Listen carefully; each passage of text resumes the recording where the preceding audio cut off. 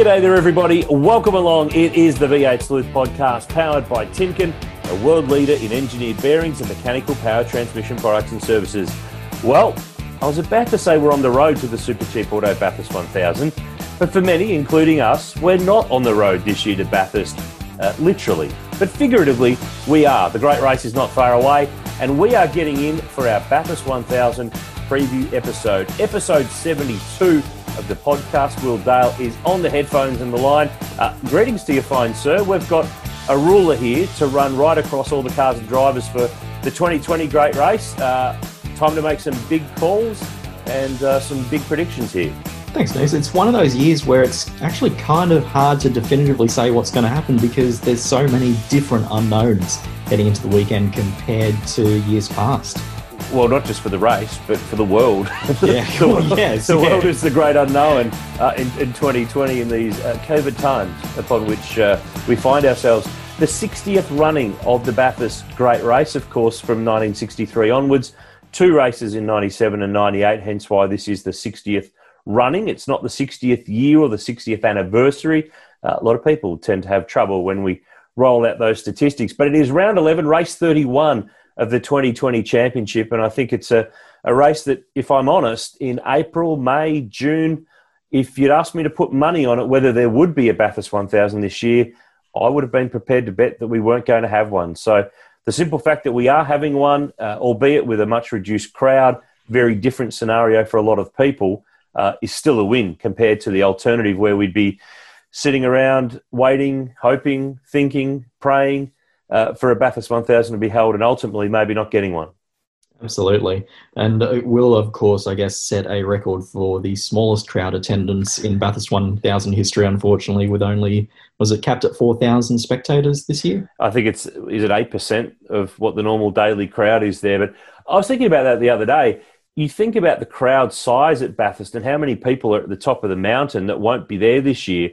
So the concentration of people that will be at the bottom on Pitt Straight, the final corner, or whatever the areas are deemed the go zones there, that'll still make a good atmosphere for the start and the finish of the race because there will be a concentrated number of people in that one spot. It's not like there's 4,000 people spread around the top, the bottom, the chase.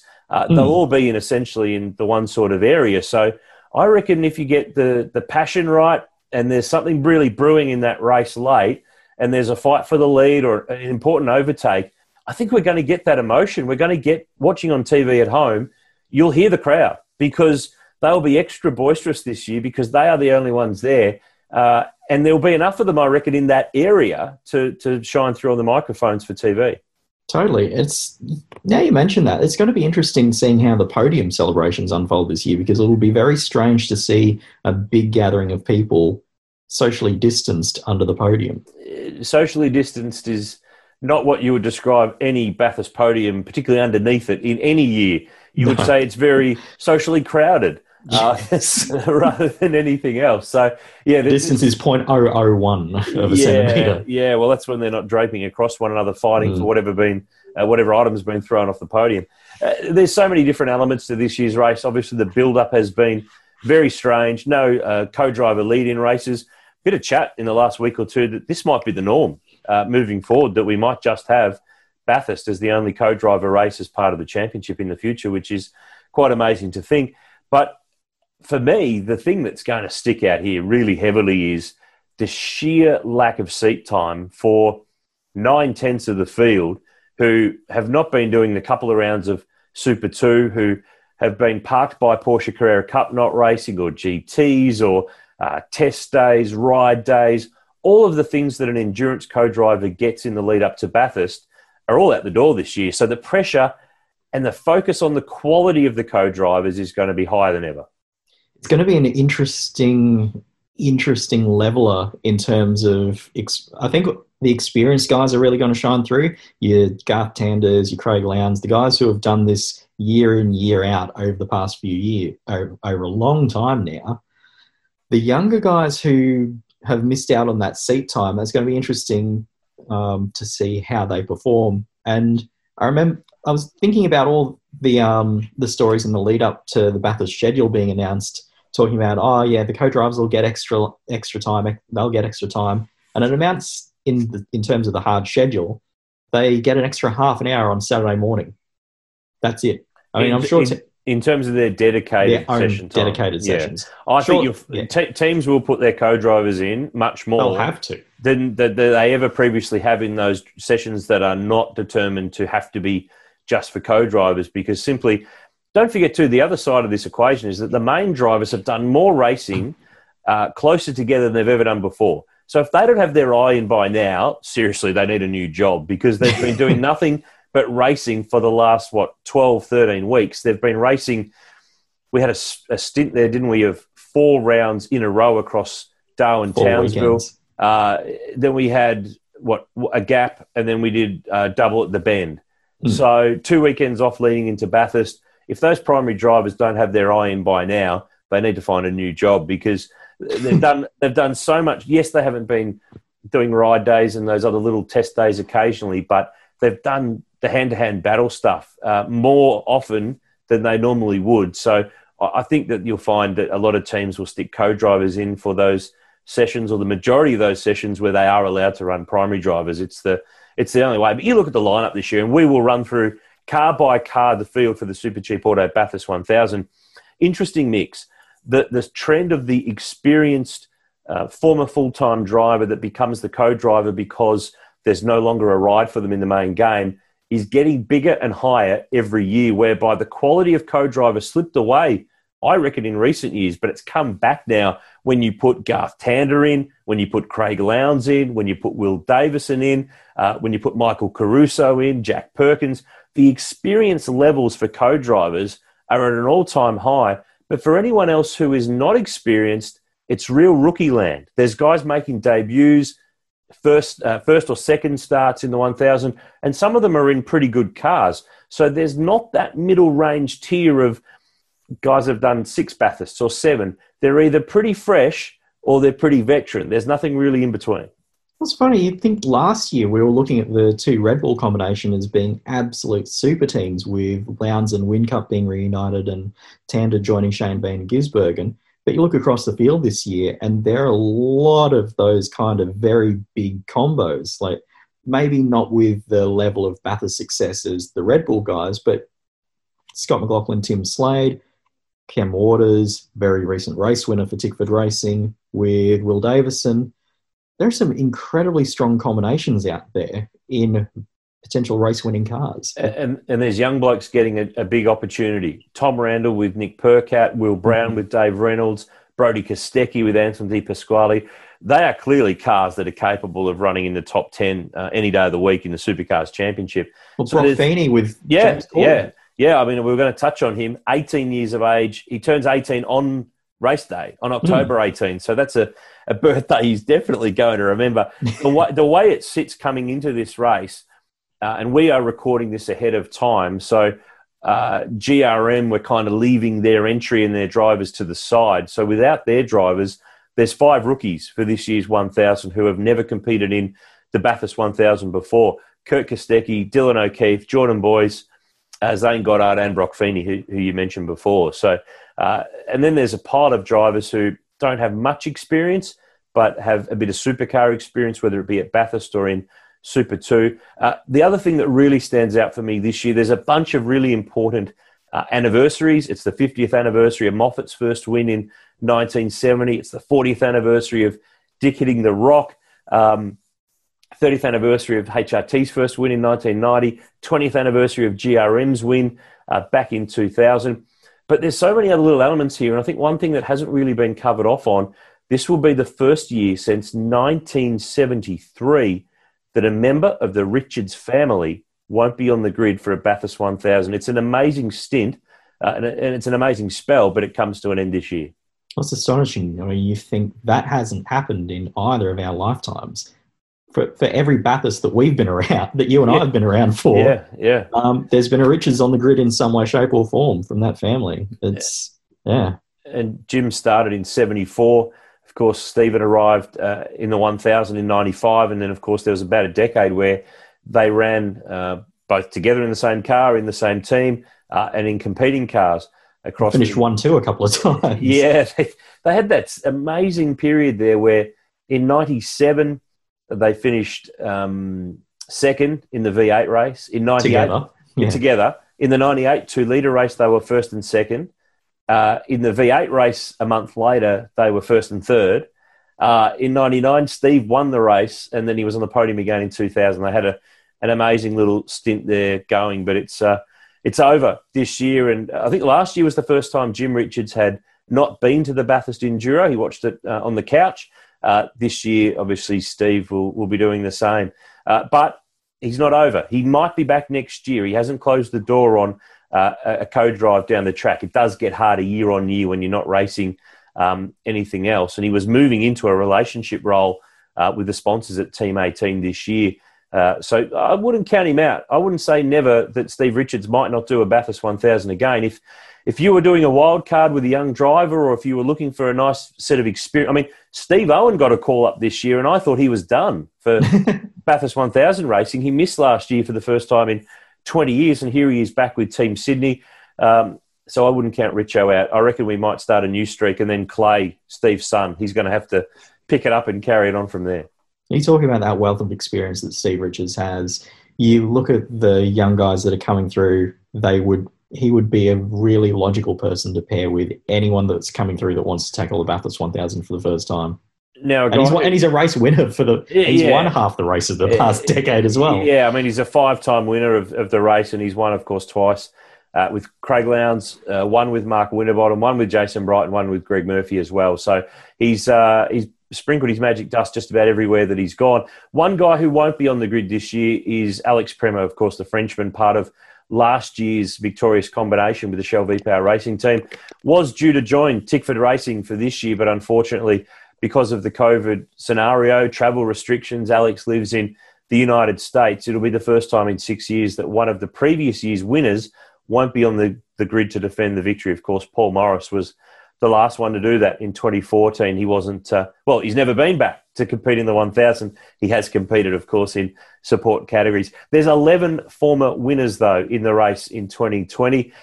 And this week, we covered a little story on our website. In fact, last week, Alex Davison, I feel really bad about this, and we'll get to our car-by-car combos very quickly. I'm really sorry, Alex. I will apologise in advance right now if I have put the mocker on you. But Alex has an amazing bit of Bathurst history going. He's 100% for finishing. 15 starts, 15 finishes since he debuted in 2004. He's missed 1 year when he didn't have a co-drive. I think it was 2016 from memory. But that is the record for the most starts to have a 100% finishing record in the 1000, which is just phenomenal. And he gets a crack at making it 16 this year. So what happens if, for argument's sake, the car doesn't start the race this year? He still has a perfect finishing record. If you don't start... Yeah. Well, the other thing is, we look through the numbers on this. Chaz Mostert, there's a list of drivers who have a 100% finishing record with 6 starts. And Mostert and Andrew Thompson are on that list. But remember that Chaz missed a race in 2015 because he was, being helicoptered to hospital, having written off a car. And Andrew Thompson missed out because Paul Wheel was at the wheel of their PWR Commodore that crashed at the top of the hill and was crashed into by Chris Pither's Team Kiwi Falcon. So they are 100% finishing records, but with an asterisk because there's a race that they actually missed.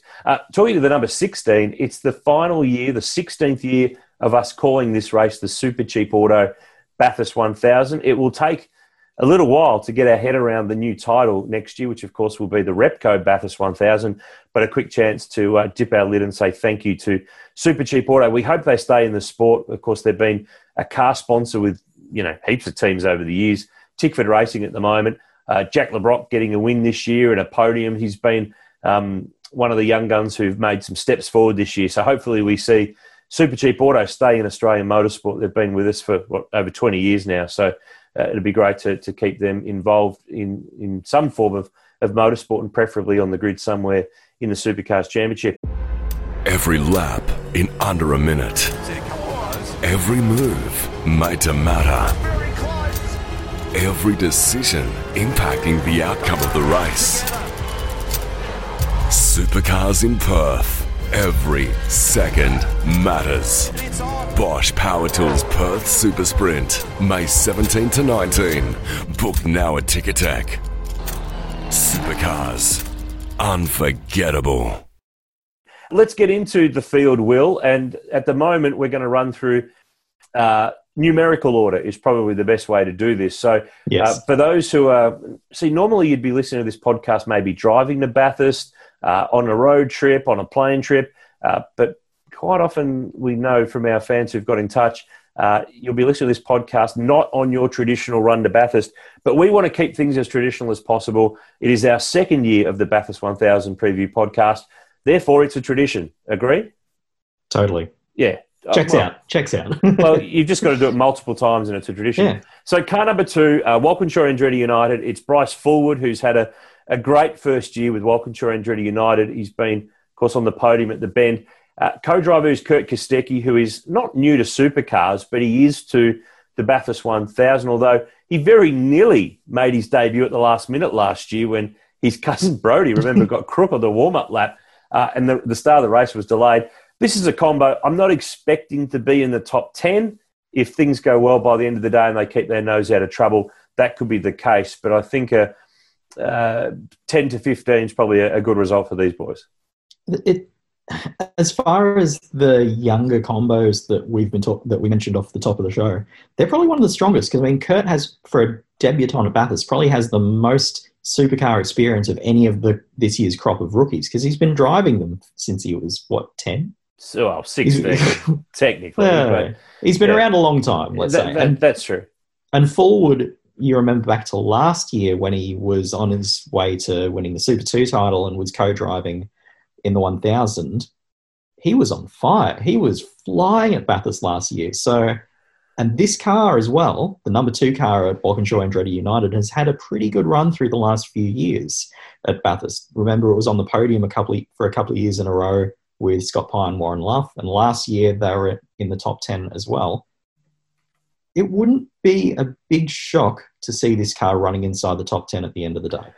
No, it wouldn't shock me either. I mean, Fullwood was awesome, co-driving for Heimgartner in the Nissan last year. And at Sandown, he was really strong too. So that'll be a car to keep an eye on. I reckon they're a good roughie for a top 10, but it's a different scenario for Fullwood this year as a lead driver. He's got qualifying duties. He's going to have the bulk of the time in the car, and he's got an inexperienced co-driver with him when he himself is still very inexperienced at Bathurst. He's only been there twice in the main game. So you can do all the Super 2 you like, but really that helps to a point, but you can add extra experience on top of that, but it doesn't. I don't think it does really a whole pile for you. But they're in good gear with a team that knows how to get to the podium. They've been on the podium, Walkinshaw Andretti United, for the last 3 years in a row because Courtney and Perkins were third last year and Pye and Luff were on the podium for the previous 2. That car is the Scott Pye car from the last 2 years at Bathurst. So it's a car that knows its way to the back of the garages. Car number 3, Macaulay Jones in the Cool Drive Commodore, sharing with Tim Blanchard. These two have got a bit of experience, obviously, in the same garage. Blanchard moves from co-driving last year with Nick Percat. 9 starts at Bathurst for Tim, 5 for Macaulay, who finished 7th was his best result, actually, Macca, back in 2018, and Tim's best is a 10th back in 2016. So, again, this is one of those combinations that if they play their cards right and they can stay out of trouble, they'll be there or thereabouts. But I wouldn't be keeping an eye on these guys to be threatening the scoreboard for, say, the top 10 shootout or anything like that.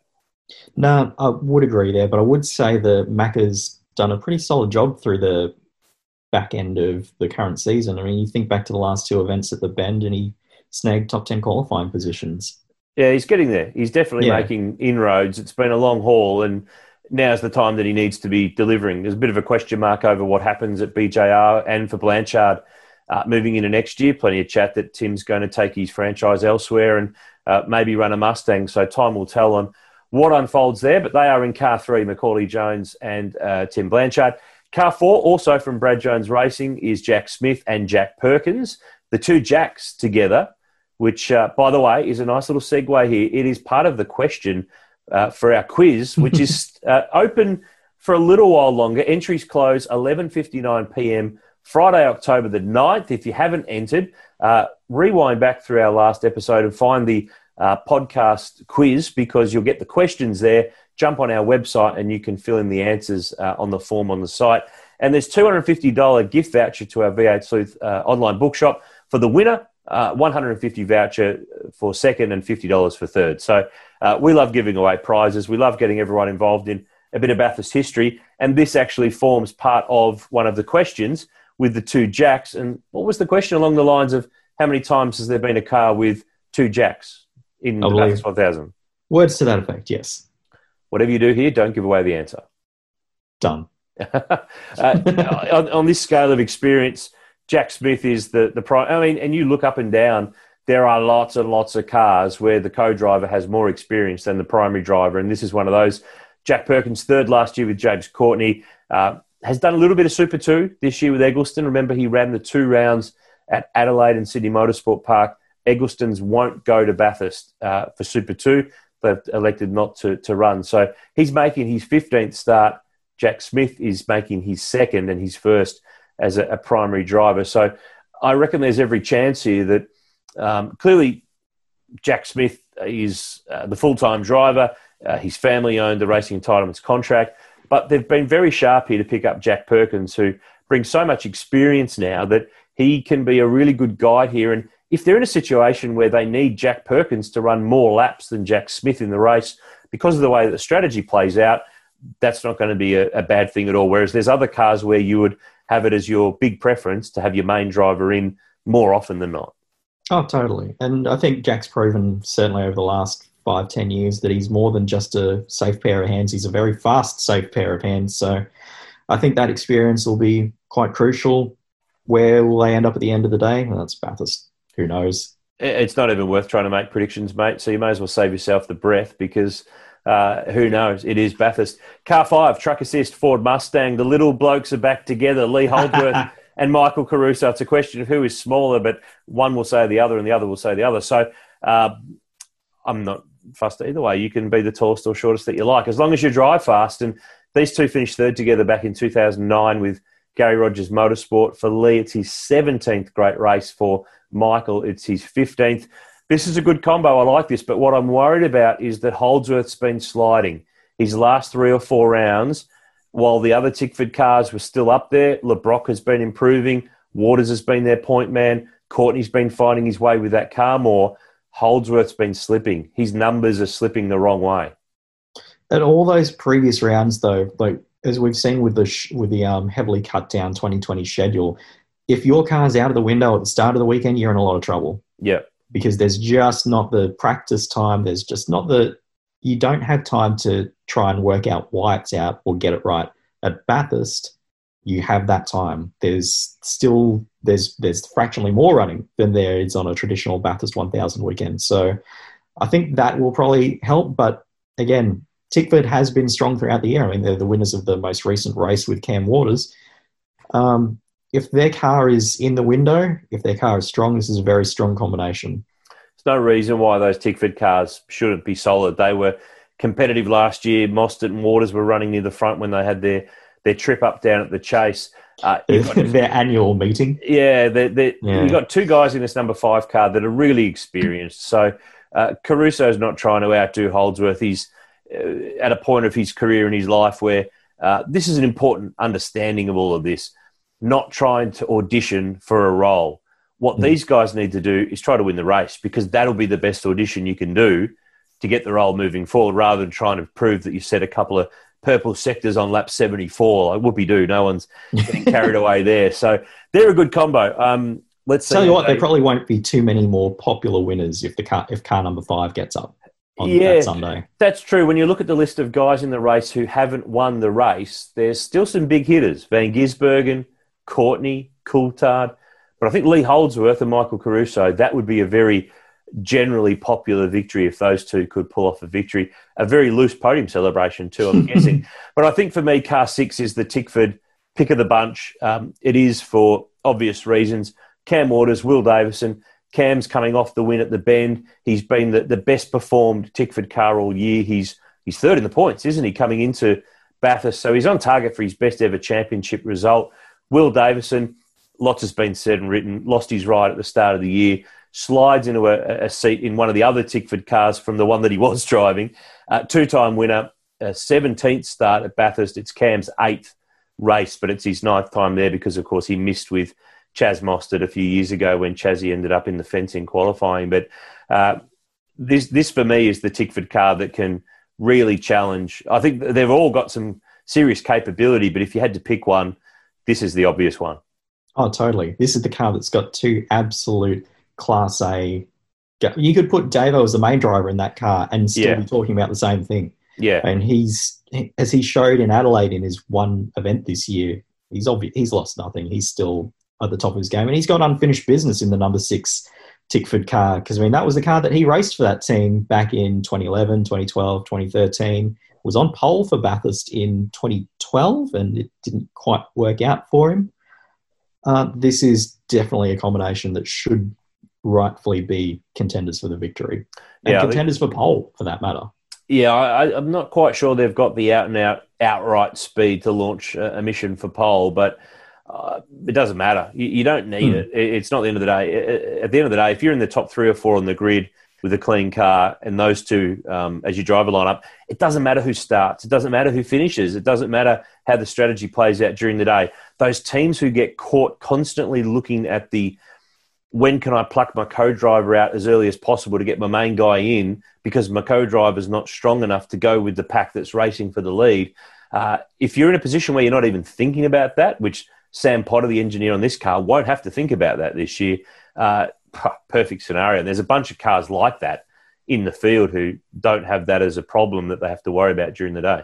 Well, you think of the last few years, certainly back to 2018, 2017 was a weather-disrupted race, but they've been most of the top teams are triple stinting their main driver at the end of the race. So they're hopping in for the last, basically 2 hours, 2 to 3 hours.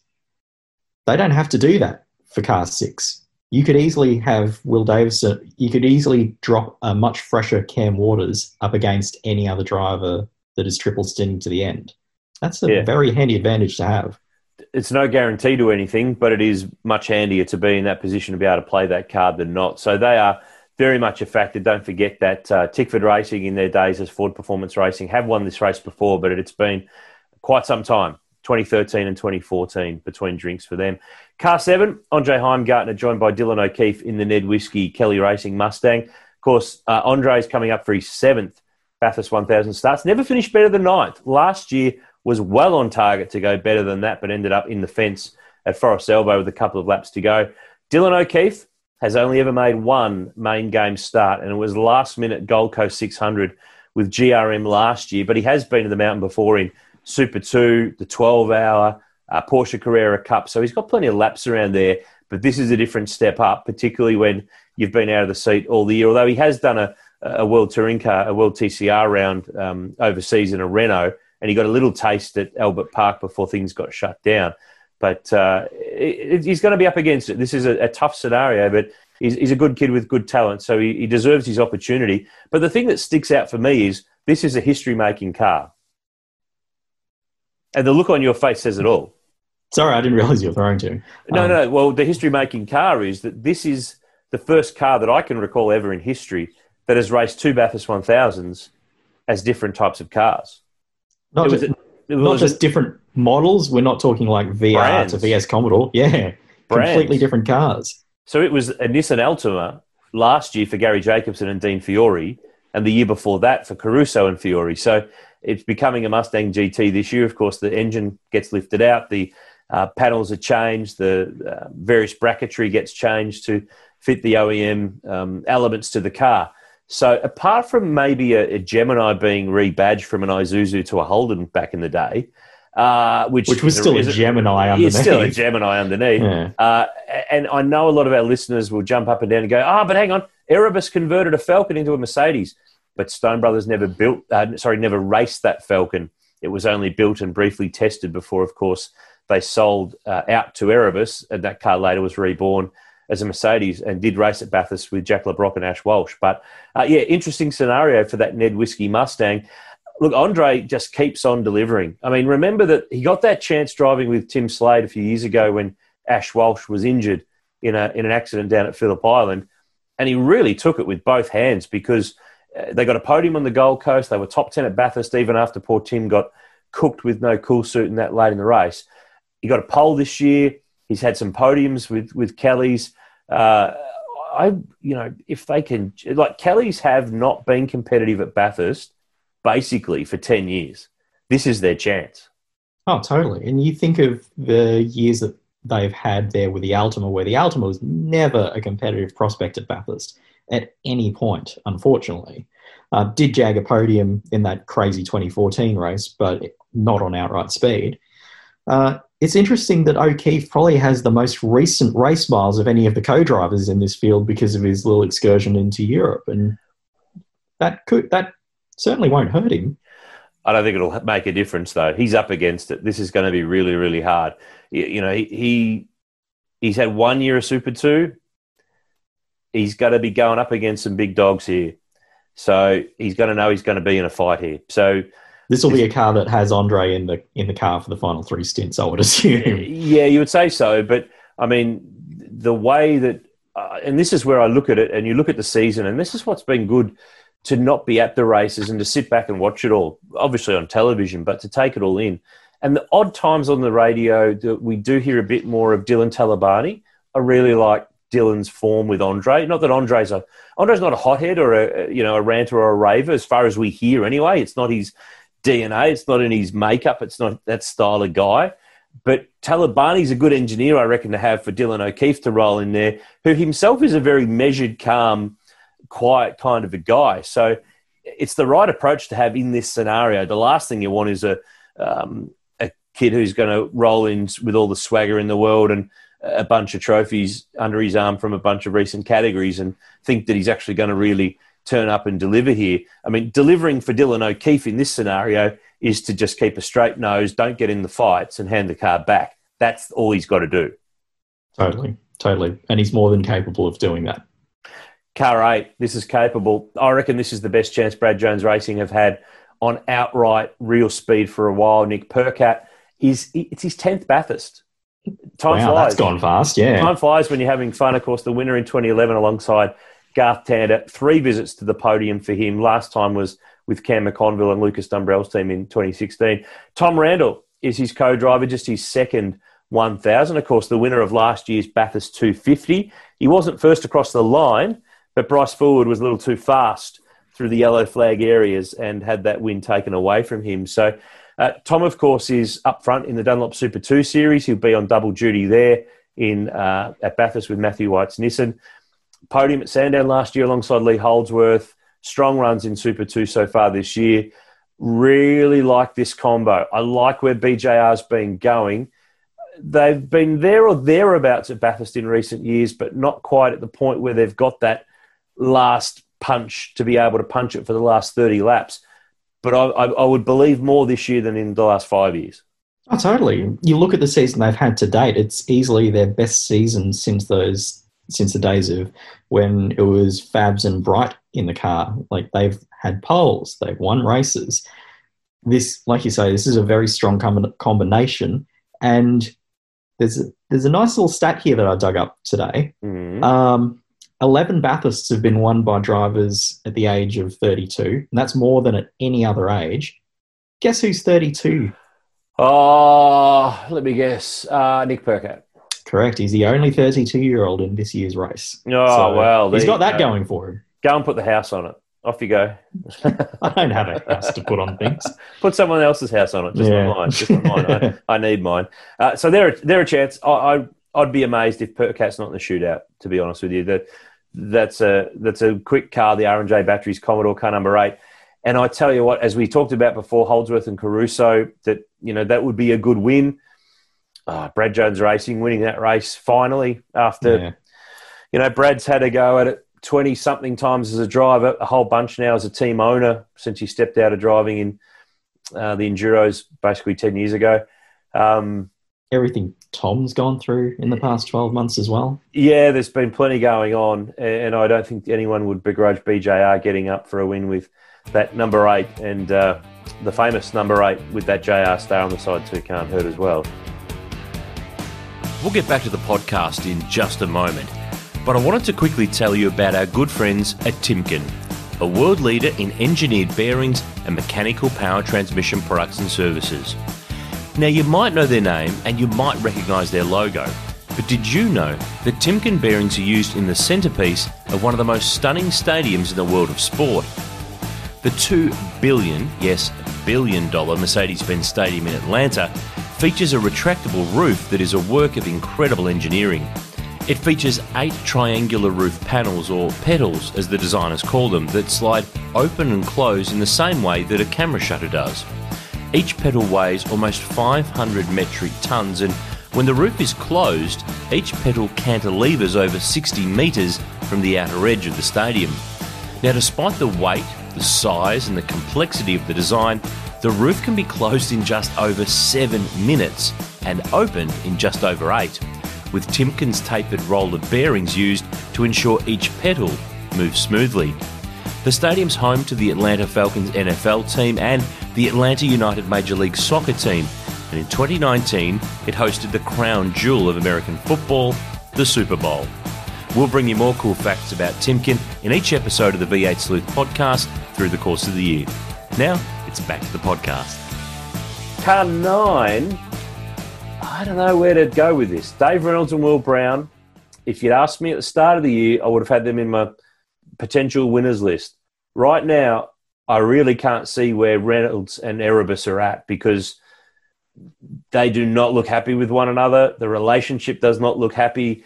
There's murmurs around the industry that it's just not a happy place to be at the moment. And you can't roll into the biggest race of the year with that stuff rolling around in the background. You just can't and expect to go there and execute well. On paper, Reynolds and Brown's a great combo, great guys, fast guys. I think they'll still be in the mix. But I just worry about the vibe of what's going on at Erebus and what we're hearing and seeing. The one thing that's positive that Dave will get back for Bathurst that he hasn't had since Adelaide is Al McVeigh. That's huge. That's the bit of the puzzle that he's missing. He said it on our podcast, start of the year. He's a confidence guy. He likes to be happy. And that's no disrespect to the guys on the crew who've been working with him in Al's absence. But it's a chemistry thing. He and Al just have it. Al's his guy. Yeah.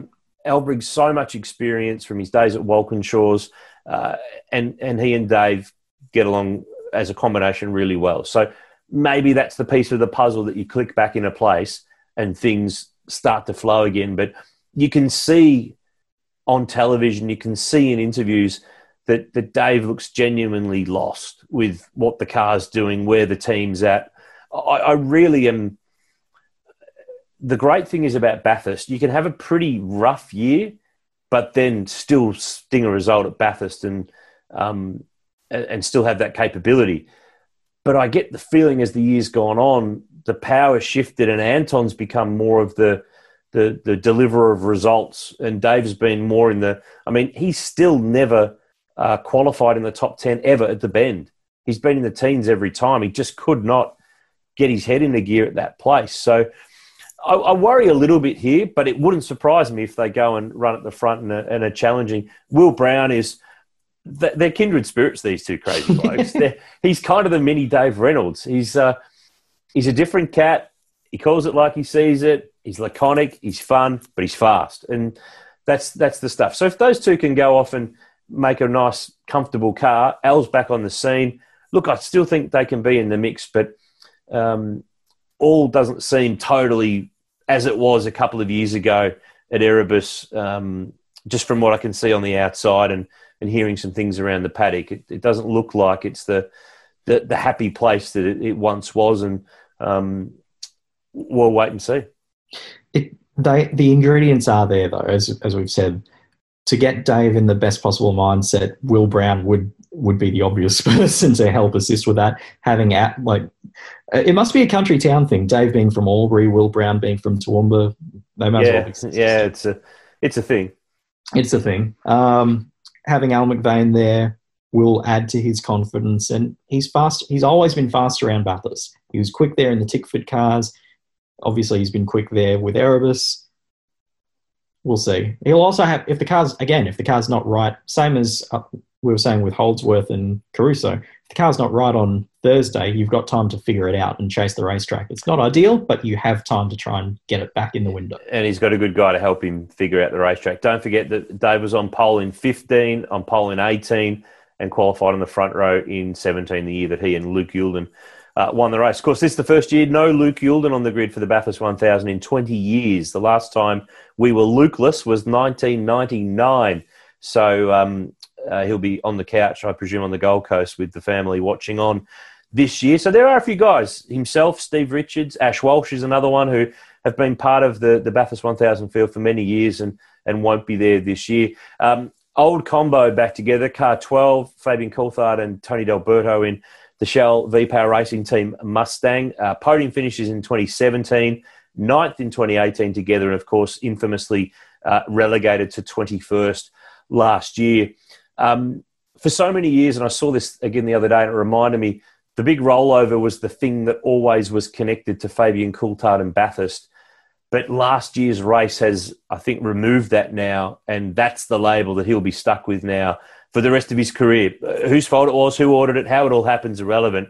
Forever, as Rick Kelly is with Phillip Island 06, Fabian will be connected to Debris and the goings-on in last year's race forever.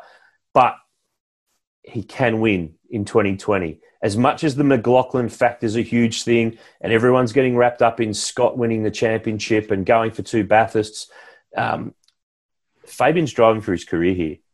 There's no doubt. Is he going to be out of that team at the end of the year? Is he looking for another chair? He's got the best possible scenario. He's coming off good speed at the bend.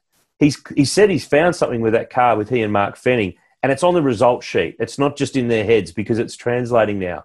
D'Alberto is rated highly at Team Penske. He's rated really highly. His performance as a co-driver for the last 3 years has been exceptional. Now, I reckon that these guys can't be counted out and put in that second tier. They're top tier contenders to win the race this year. Totally agreed. And as we've said, there's no championship on the line. The only championship that's on the line is the teams battle. And the best way for DJR Team Penske to seal that is to have their cars at the front of the field, regardless of which one it is. And as they've proven in the past, this is a very, very strong combination, and they're coming good, and Fabs is coming good at the right time. It would probably amaze some of our listeners that Fabian's never qualified in the top 3 at Bathurst. His best qualifying is 4th in 2016, the first year that he was with DJR Team Penske. 7th, 15th, 16th in the last few years. But remember that qualifying last year was in the wet, so it was a bit of a lottery draw as to who was where on the track finishing off their lap. But I think car 12 is right in that mix of 4 or 5 or 6 cars that are genuine race-winning contenders, and I just really rate Tony D'Alberto's work in recent years, and I know he's highly regarded inside at the top levels of team management there. Car 14, Brad Jones Racing, Todd Hazelwood gets a big opportunity to go to the mountain this year with a team that's not a single-car little team as a main driver. He's got a rookie co-driver in Jordan Boyce, who's making his Bathurst 1000 debut, but's been there a few times now in Super 2 and has proven to be more than capable in recent years. He did some winning late last year for Terry Wyhoon's team, Image Racing, with a bit of Erebus connection and equipment flowing into the mix there. I reckon these guys could surprise a few people. They're probably not going to factor in the big name combos that everybody's going to talk about in the lead up to this race. But Hazelwood's had a nice year, and there's been times where he's had a fast car, but the result's not there. But he's had a fast car more often than not, even if the results haven't flowed. Totally agree. And I'm really looking forward to Jordan Boyce making his Supercars debut. He's a good young talent, and he's got the right environment around him that, as we talked about with Dylan O'Keefe and Dylan Talabani, he's in a good environment where they're not going to put too much pressure on him. They're just going to bring him in gently and make sure and sort of temper his expectations and work him up to the level they want. And he's good enough that he should do a good job. Yeah, looking forward to it. I think it's really great that we're seeing some of these Super 2 kids who've done it for a few years now getting that opportunity as a co-driver in the 1000 race. A couple of blokes with plenty of experience in car 15. We'll keep whizzing through them. Rick Kelly, he's been there so many times now. He's lining up for, what's he up to? Bathurst start number 20 this year. His hair's been there for all 20 of them as well, and it's looking as good as ever. Dale Wood, seriously, I need to go in quarantine for 2 weeks if I have a rig like Dale Wood's that we've been seeing in the last couple of weeks in quarantine. Man, that That dude is ripped right now. If being ripped guarantees Bathurst 1000s, he's a 5-time winner. There's something I didn't expect to hear on a podcast, but you're absolutely spot on. And if you haven't seen it, check it out on Instagram. He is looking in phenomenal shape. It's not a 6-pack. It's seriously a 10-pack. It's a carton, and not in the bad way. Yeah, no, it's not in the carton that I'm carrying, that's for sure. But heaps of experience here. Todd Kelly, 20th Bathurst. Dale Wood, 13th Bathurst. Remember, he drove with Tasman Motorsport in their second car when he first turned up back in 2008. He was 4th with Erebus just in 2017 with Chris Pither. But Rick Kelly and Bathurst have not been blending in recent years. You go back to when he finished runner-up in that close fight with Lowndes in 06. Listen to the results since then. DNF, 20th, 8th, 16th, 22nd, 15th, 19th, 8th, 16th, DNF, 13th, 11th, 8th. They haven't been anything to write home about. Couple of years there in good Clayton gear, couple of years in Kelly Racing Commodores that were very competitive. I mean, he and Todd were second at the final restart in 09, and they got their ears boxed and shuffled back, and I think they had some wing damage on that car as well. A bit of wing damage. The back of a the lot car of was wing, stove in. A lot of wing damage. The thing was a jet in a straight line because the damage had folded the wing back and it was basically flat. Yeah, so it was good down the straights, but not so good around the corners. No. But point being that his results in recent times in the Kelly Racing era of his Bathurst career have been a struggle. But now in a Mustang, if they can nail some setup and they can be there or thereabouts, he's got a better package to go there with than the Nissan that they always seem to. I mean, in the whole time he was running the Nissan, he never qualified in the shootout at Bathurst. And this was a guy who, when he was at Kmart and HSV and he was on qualifying duty, he was putting... I mean, he hasn't been in a shootout at Bathurst. Obviously, his co-drivers drove a couple of the years when he was in a car that was good enough. 2006 is the last time that Rick Kelly was ever in the shootout at Bathurst. It's amazing. Wow, that's incredible. And I guess that qualifying struggle highlights the dramas they had with the Altima at Bathurst over those years. Like, if you have a car that's not quick in a straight line, you can't pass. And if you're starting down the back of the field and you can't pass, that is a terrible hand to be trying to play. Yeah. Long day. Long day. Car 17, it's the car that so many people are looking for, the champ-elect Scott McLaughlin, in what would appear to be his final Bathurst 1000 and Bathurst being the last round of the championship this year for the first time since 2000. It's the last time it was the last points round of a season. It would appear to me that this is the last time we see Scott McLaughlin in a supercar. Big call or not big call? It's a big call, I reckon. I've heard a lot of talk and seen a lot of stuff written about this. It's not a done deal that he's going. So just because they haven't said it's a done deal doesn't mean it's not a done deal. No. Why would he be sitting up watching every IndyCar race with the spotter audio through, all the timing, getting up at 4 a.m. of a morning for every single race? I know he's doing one at the end of this year, but... If you're going to do one, you're going to go in and do that one as best as you can, regardless of what's going to happen in the immediate aftermath of that. I still think he's going to be there. I still think he'll be there. They haven't made a commitment publicly on what's going on with the Australian-based operation yet. That for me is the sign. I mean, this is just personal opinion. I don't have an inside word, or we haven't, threatened Ryan's story and held him down and punched him up to get him to tell us what's going on or not going on. This is just my take. But if this is the last time that Scott McLaughlin is behind the wheel of a supercar, I hope people appreciate it, because what he's done in the last couple of years, forget what side of the fence you're on or which brand you support or which driver's your favourite. We've just seen a little period of 3-4 years that we see these glory eras and they don't last forever. Mark Scaife had it.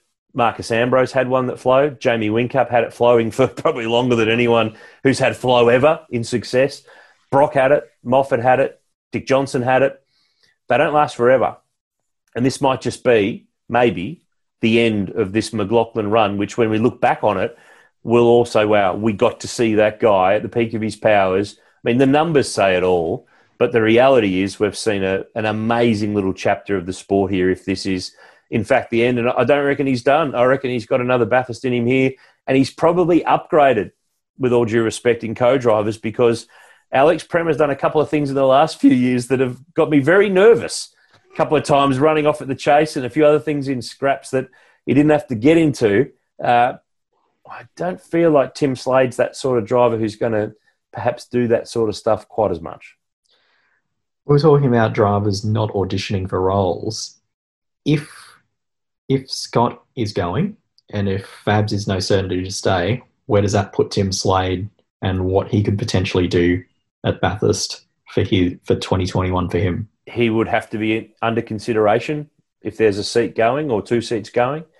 But the best thing to do, the best way to audition is to do the best job for the team on that weekend, and that is be the co-driver, do what's required, follow instruction, and get a result. When you've got a guy who can potentially roll out a 202 if the conditions are right in the other chair. Did you just predict that? A 202 for this year?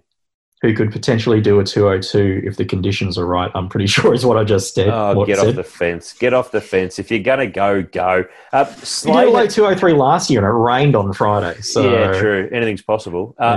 Slade's never finished better than 6th at Bathurst. Better than 7th, I should say. He's had 3 7th-place finishes, and, of course, he's really keen to erase last year where he crashed on the first lap running around the outside there of Scotty Pye on the exit of the shelf just near the cutting. So he's had some bad luck at the mountain as well. We talked about him getting cooked in the 2017 race. And don't forget he was in the thick of the fight early in the 2016 race before that disastrous pit stop and the brake dramas. That's the one that they fought back, a lap or lap and a half, 2 laps to get themselves back in the mix, and I think they finished 7th. So definitely capable, definitely a contender. Let's keep running through them. Car 18, Mark Winterbottom has James Golding with him in the Irwin Commodore from Team 18. Winterbottom's had a pretty solid sort of a season. His Bathurst record, of course, he's a former winner, runner-up in 2015, 6th last year with Steve Richards in his first trip to the mountain in a Commodore. Another year under his belt. I think he's definitely a bloke I'd pencil in for the shootout. I think it's a fair call. The Team 18 cars have been a bit up and down in the last couple of rounds, but they've been a lot closer to the fight than they have been in recent years.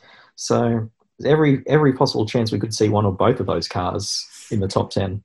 James Golding is an underrated co-driver selection for me. Everyone's getting lost in Davison and Tander and Lowndes and the big heavy hitters. His performances at Bathurst the last 2 years have gone under the radar. 8th with Richard Muscat in 2018, 11th with Muscat last year. Those GRM cars were not outright pace top 10 cars in those couple of years. So I think he can be a guy who springs a surprise. Everyone's forgotten him. Of course, he's been full-time before in the main championship at GRM. Their departure from full-time supercar racing has meant he's sort of slipped off the supercar radar, but I reckon he will remind some people of what he can do when he wheels out in Car 18 on October 18. Car 19? Just quickly, if you look back to the 2018 race, Golding would have been in the shootout. He had an airbox fire on his fastest lap, and it cost him enough time that he ended up finishing outside the 10 in qualifying. That's right. Would have been a shootout contender. Yeah, it was 12th. Yeah, definitely. Forgot about that. Alex Davison and Jonathan Webb, Car 19 for Team Sydney. Of course, we touched on Alex early with his amazing 100% finishing record. His best finish is a 4th with Brother Will in the Erebus Merc back in 2014. Jonathan Webb, he's been a winner up there, remember, with Will Davison in 2016. The last few years, though, the results have been nothing special from this team. 14th, 15th and 17th for Jono sharing with Will Davison 1 year and Jack LeBrock for the other 2. They look like they've made a little bit of headway in the last few rounds. I know that they missed a race without that spare engine for Alex in recent times, but they seem to be just starting to tick away. They were constantly in the 20s in the first part of the season, but they've been popping up in the teens a little bit more. So plenty of experience between those two, there's no doubt. Car 20, Scott Pye and Dean Fiore in the number 20.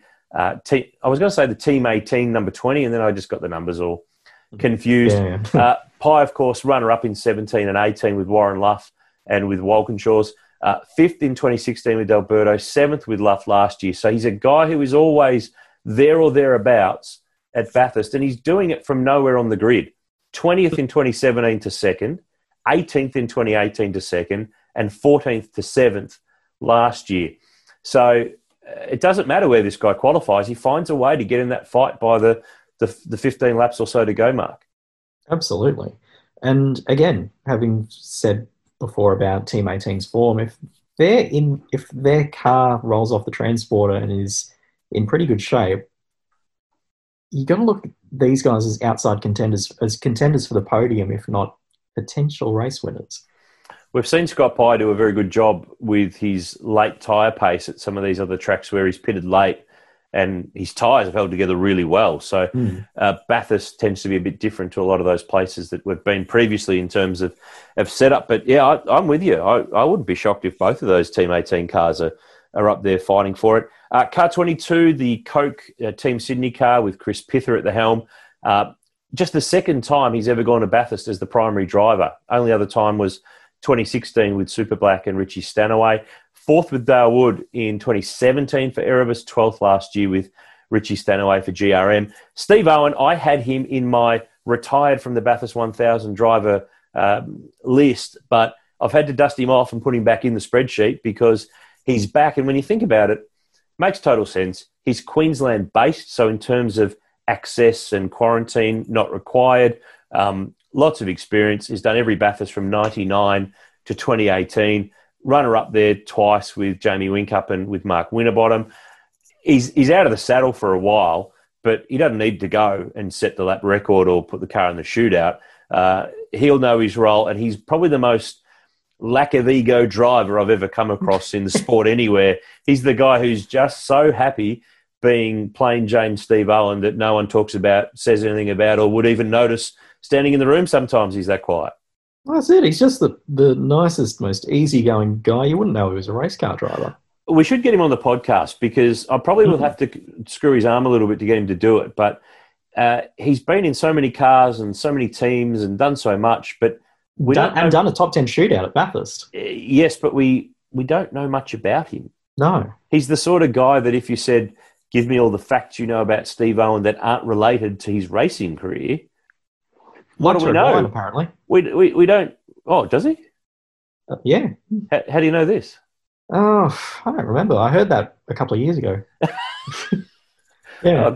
Oh, great. So you're throwing Steve, let us know. You're throwing around alcohol aspersions without even having the source reference material. That's not an aspersion. What if he's a beer red wine connoisseur? What if he's a beer drinker? He'll take it with great offence. Let's move on. 25, Chaz Mostert, Warren Luff. I like the sound of this. Really? Warren Luff is the dude of co-drivers. And I don't mean the Paul Morris of co-drivers. I mean, he's the man. Like, where he goes, stuff happens. Like, look at the list of this. 2012, third with Lowndes. 2013, third with Lowndes. 2014, non-start, brake issue, HRT car, upside down. Got hit by Lowndes. Yeah. Well, no, other way around. Or hit Lowndes, sorry. Yeah, hit Lowndes. Incorrect, yes. 15, third with Tander. 16, DNF with Tander, but in the fight before that accident with McLaughlin and Winkup. Second in 17 with Pye. Second with Pye in 18. Seventh with Pye last year. So he's been on the podium in, 5 of his last 7 starts at Bathurst. It's stunning. And he's worked his way up the list, though, by doing that. To be second on the list, well, behind Brad Jones and Cam McConville, who hold the joint record for most Bathurst 1000 podiums without a win. But I reckon he's the perfect guy to have with Chaz Mostert. This is a good combo. Absolutely. Like he's been a gun Enduro Cup driver since the inauguration of the Enduro Cup. In fact, he had the best results of any driver at one point a couple of years ago, regardless of co-driver or main driver across the entire history of the Enduro Cup. Very safe, very fast pair of hands. He did, you remember, I think was it the 2017 race? He started against all the main drivers in the wet. Yep. Did a stellar job. He's definitely someone you would want alongside you if you were chasing a Bathurst win. Knows the team. He's been with the team for how long now? Since 2014. Yeah. And this was the guy that Triple Eight kind of flicked. So has found a happy home at Walkinshaw's ever since. And the last few years, he's done bugger all racing outside of supercars and has still been able to maintain the level of performance and getting a deal for the next year, which is the ultimate sign of showing that you've been doing the job. So I like that combo. I like where that team's been going. I reckon they're a chance because Walkinshaw's just seem to find a way to have cars that might not be great during the year or stunningly great, but at Bathurst, they're always there or thereabouts. 34 will race through the... We didn't even mention Chaz. He's a gun around that joint. Former race winner. It goes without saying. It goes without saying, but he's got to get his head back in a gear after his efforts last year where he wiped out Tickford's chances in one foul swoop down there at the Chase. Of course, a lot of people think he didn't finish last year because they remember him going off in the sand because he was there for a while. He got going again and he finished 15th. But he got the lap record. he got the lap record. And don't forget, although he didn't start on the pole last year, he is the official pole sitter for last year's 2019 race. He's credited with that pole. The pole award winner. Yeah, he got the prize money, he got the check, and he got the spot in the record book too because McLaughlin was excluded. Yeah. Oh, well, yeah. A bit later than that. Yeah, exactly. Car 34, Matt Stone Racing, Jake Kostecki, Zane Goddard. They've been sharing all year. Jake's second Bathurst 1000. Zane is one of the debutants. 35, the other Matt Stone car is Gary Jacobson, who was 19th last year with Dean Fiore.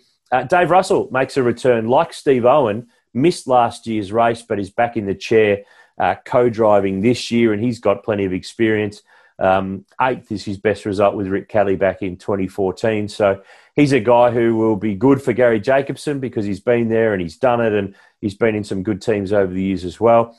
James Courtney, 44, in a Ford at Bathurst for the first time in 10 years, teaming up with Brock Feeney, who is having his birthday on race day. And this is just weird. Courtney at Bathurst in a car that's not run by Walkinshaws. It's been a long time since we've seen that. It's got the same livery as a couple of Walkinshaw cars he raced relatively recently, though, in the Boost Mobile colours. True.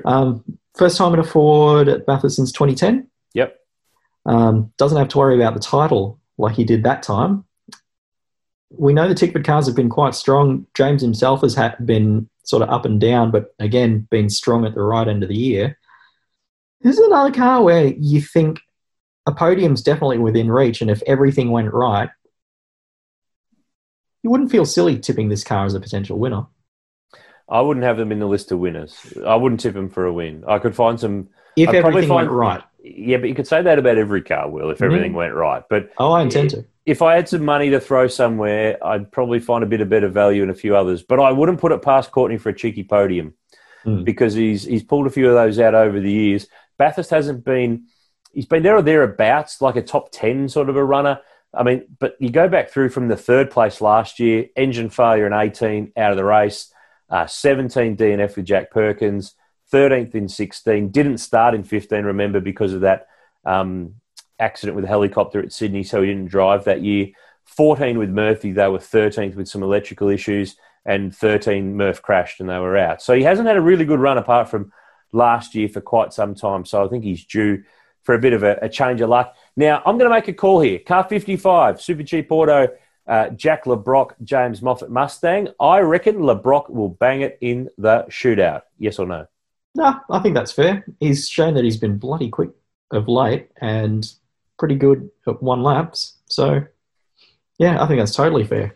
Yeah, I thought you were going to argue me on this, but... No, I actually think you're absolutely spot on. Well, he's never qualified better than 25th. He's only qualified the last 2 years there since it was at Techno, and he was always down the back of the field. But everyone forgets he finished 4th with Cam Waters in 16 in the Monster Falcon. So, and James Moffat's a good steady pair of hands for him now. I mean, Moff's no rookie newcomer anymore. He's very experienced. He's done 10 Bathurst 1000s now, the runner-up with Taz Douglas back in that crazy finish in 2014. He's been with Chaz Mostert for the last couple of years, so he is the constant in the number 55 car for Super Cheap Auto and Tickford Racing. Shane Van Gisbergen, still winless in the great race. He's got Garth Tander back with him in the 97 car. Of course, for Shane, runner-up last year with Garth, runner-up with Alex Premier in 2016. Pole sitter in 2014 with Techno. Has had a fair few goes at this race, has not got it done yet. Interesting point. Everyone describes probably Glenn Seaton as the best driver never to win the Bathurst 1000.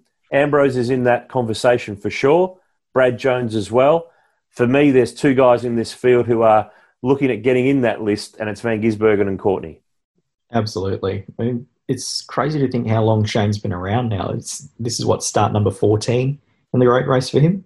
Debuted in 07 as a 17-year-old or 18 or whatever he was at that stage. He was young. Very young Shane debuted in that race.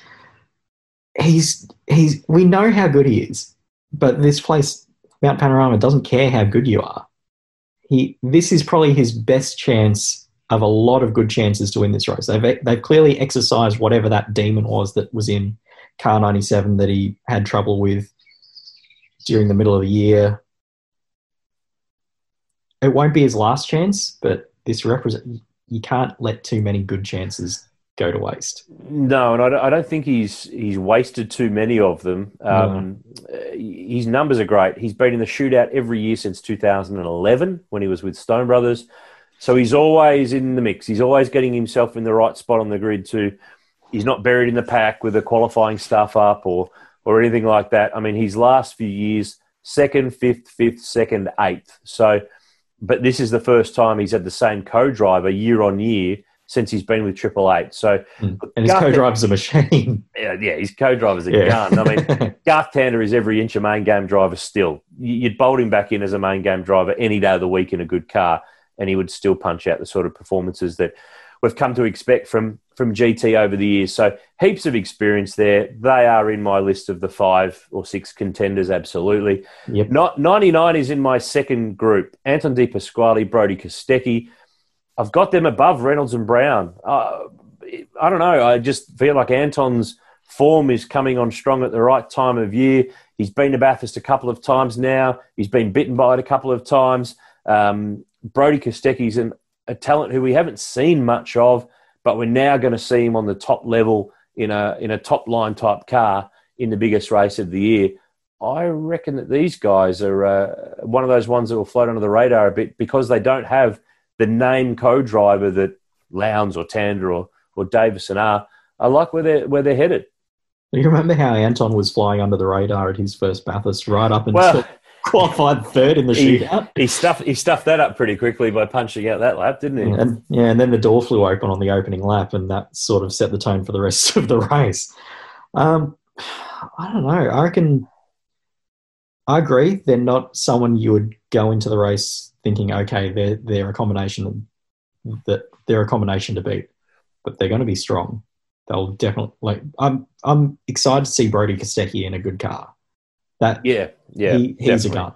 We're going to see where he really sits now in the overall pecking order up against established, known stars who are in good cars as well. And when we go down the list, there's only one car left on the order, and it is the Triple Eight car. Of course, 88 becomes Triple Eight because it's Bathurst and Lowndes is around, so Jamie has to add an 8 to his window, and fair call too because it's the team's traditional number, and it's served Craig Lowndes very well over the years. Whincup and Lowndes, 3-time winners together in 06, 7 and 8, 4th place last year.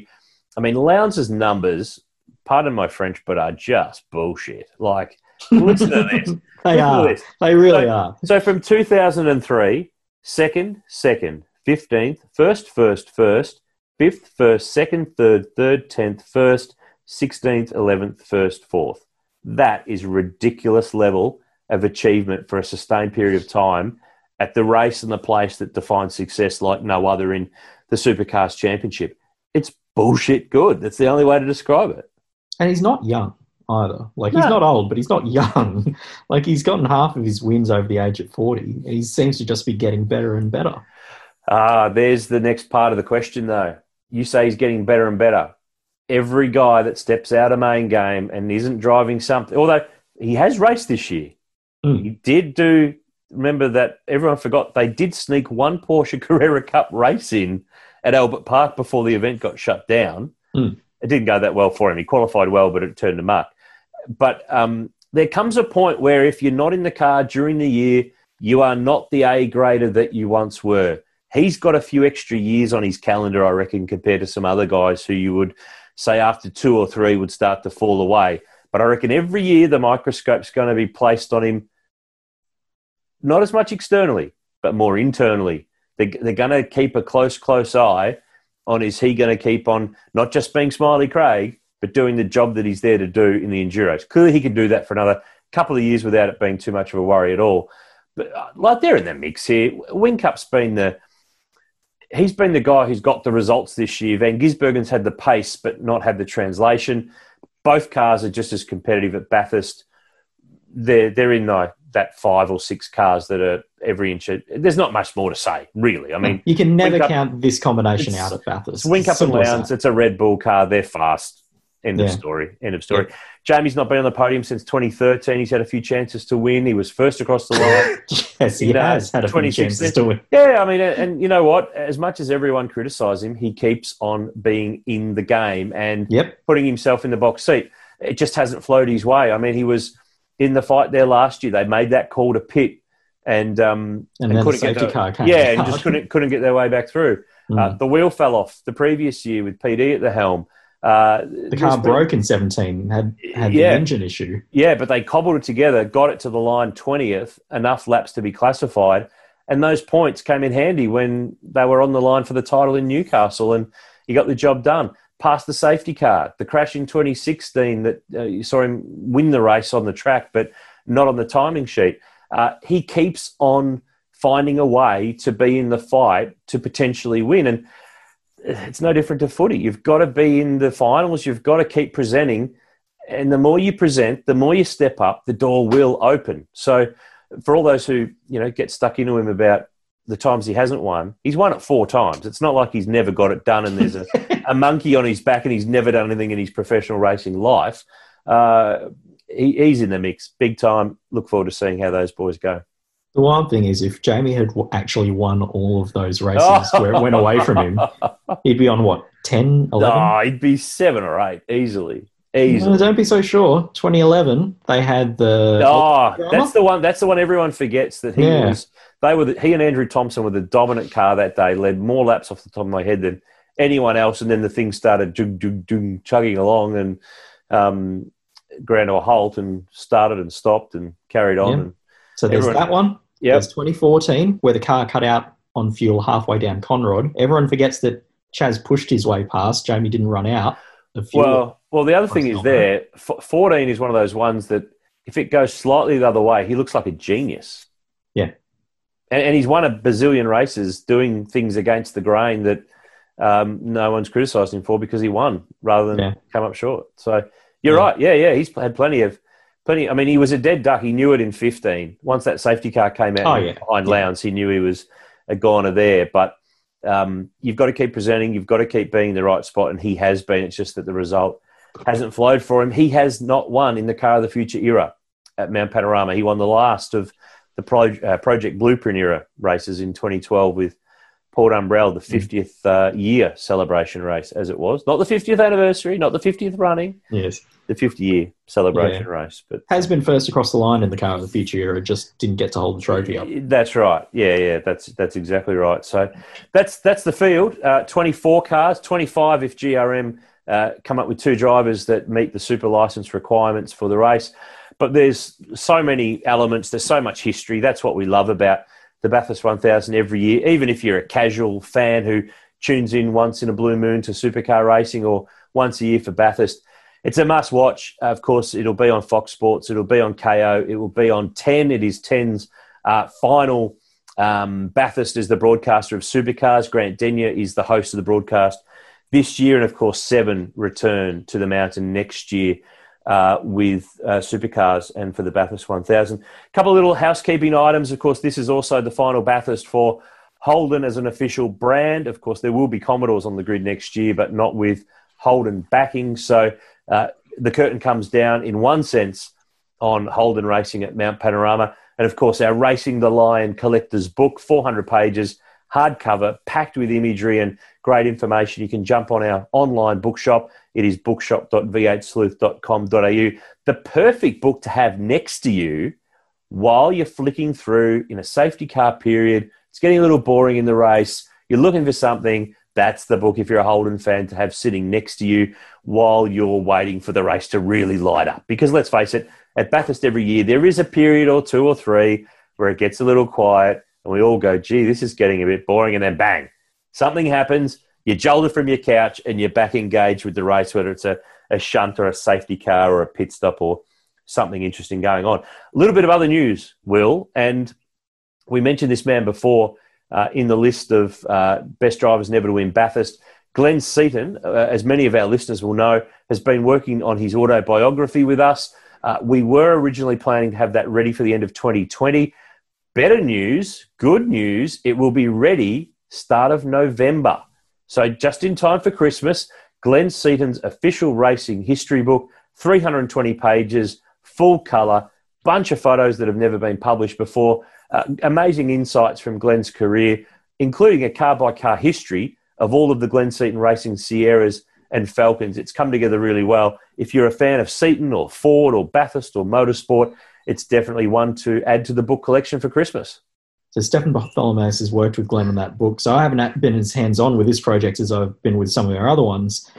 And it's been nice actually just sitting back and reading it. And if you, I highly recommend, I know I might seem slightly biased, but I highly recommend this book. I learned an awful lot of things throughout reading it, and Glenn was really open and honest about some of the stuff that happened to him, some of the things that went on throughout his career. You're in for a treat if you get this book. Yeah, there's some real in-depth stories that he's never really told before. You can grab it from our online bookshop now. As indeed with all of our books, we've been really working hard on punching out plenty of books this year and into the new year as well. A new Mark Scaife book is being released from Affirm Press. That will be with us in the next couple of weeks, so that'll be available as well. The new Wellington Street Race book is one that's got a lot of interest, particularly of Aussie-based Kiwis. We are the exclusive Australian distributor of that book that tells the story of the famous New Zealand street race of the 80s and 90s. So plenty to keep people entertained with. We are going to keep punching out the content on the website in upcoming weeks.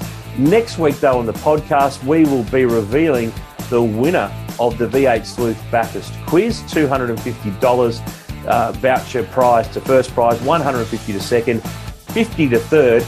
Still no one, I don't think, with the perfect score just yet of 20 out of 20.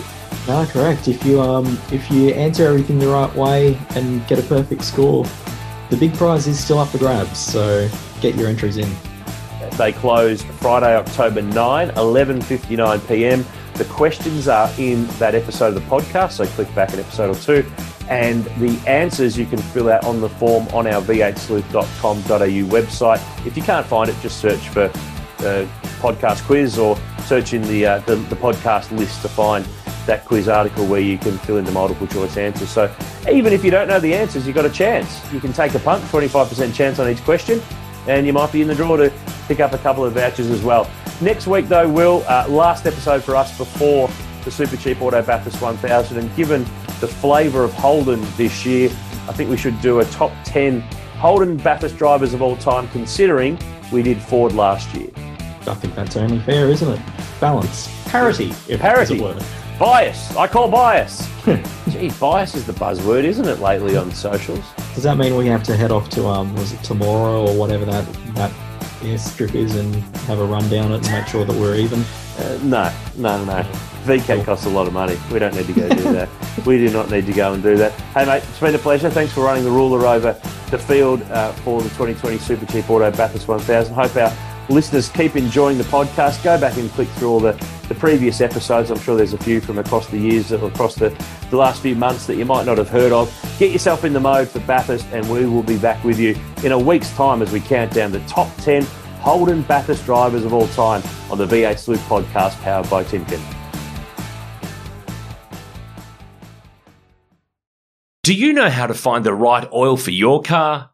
Now you can find out quickly and easily online, thanks to Castrol's Rego to Oil tool. Simply type in your Rego, select your state, and within seconds you'll know the best Castrol products to unlock the edge of performance in your car. So what's your car best suited to?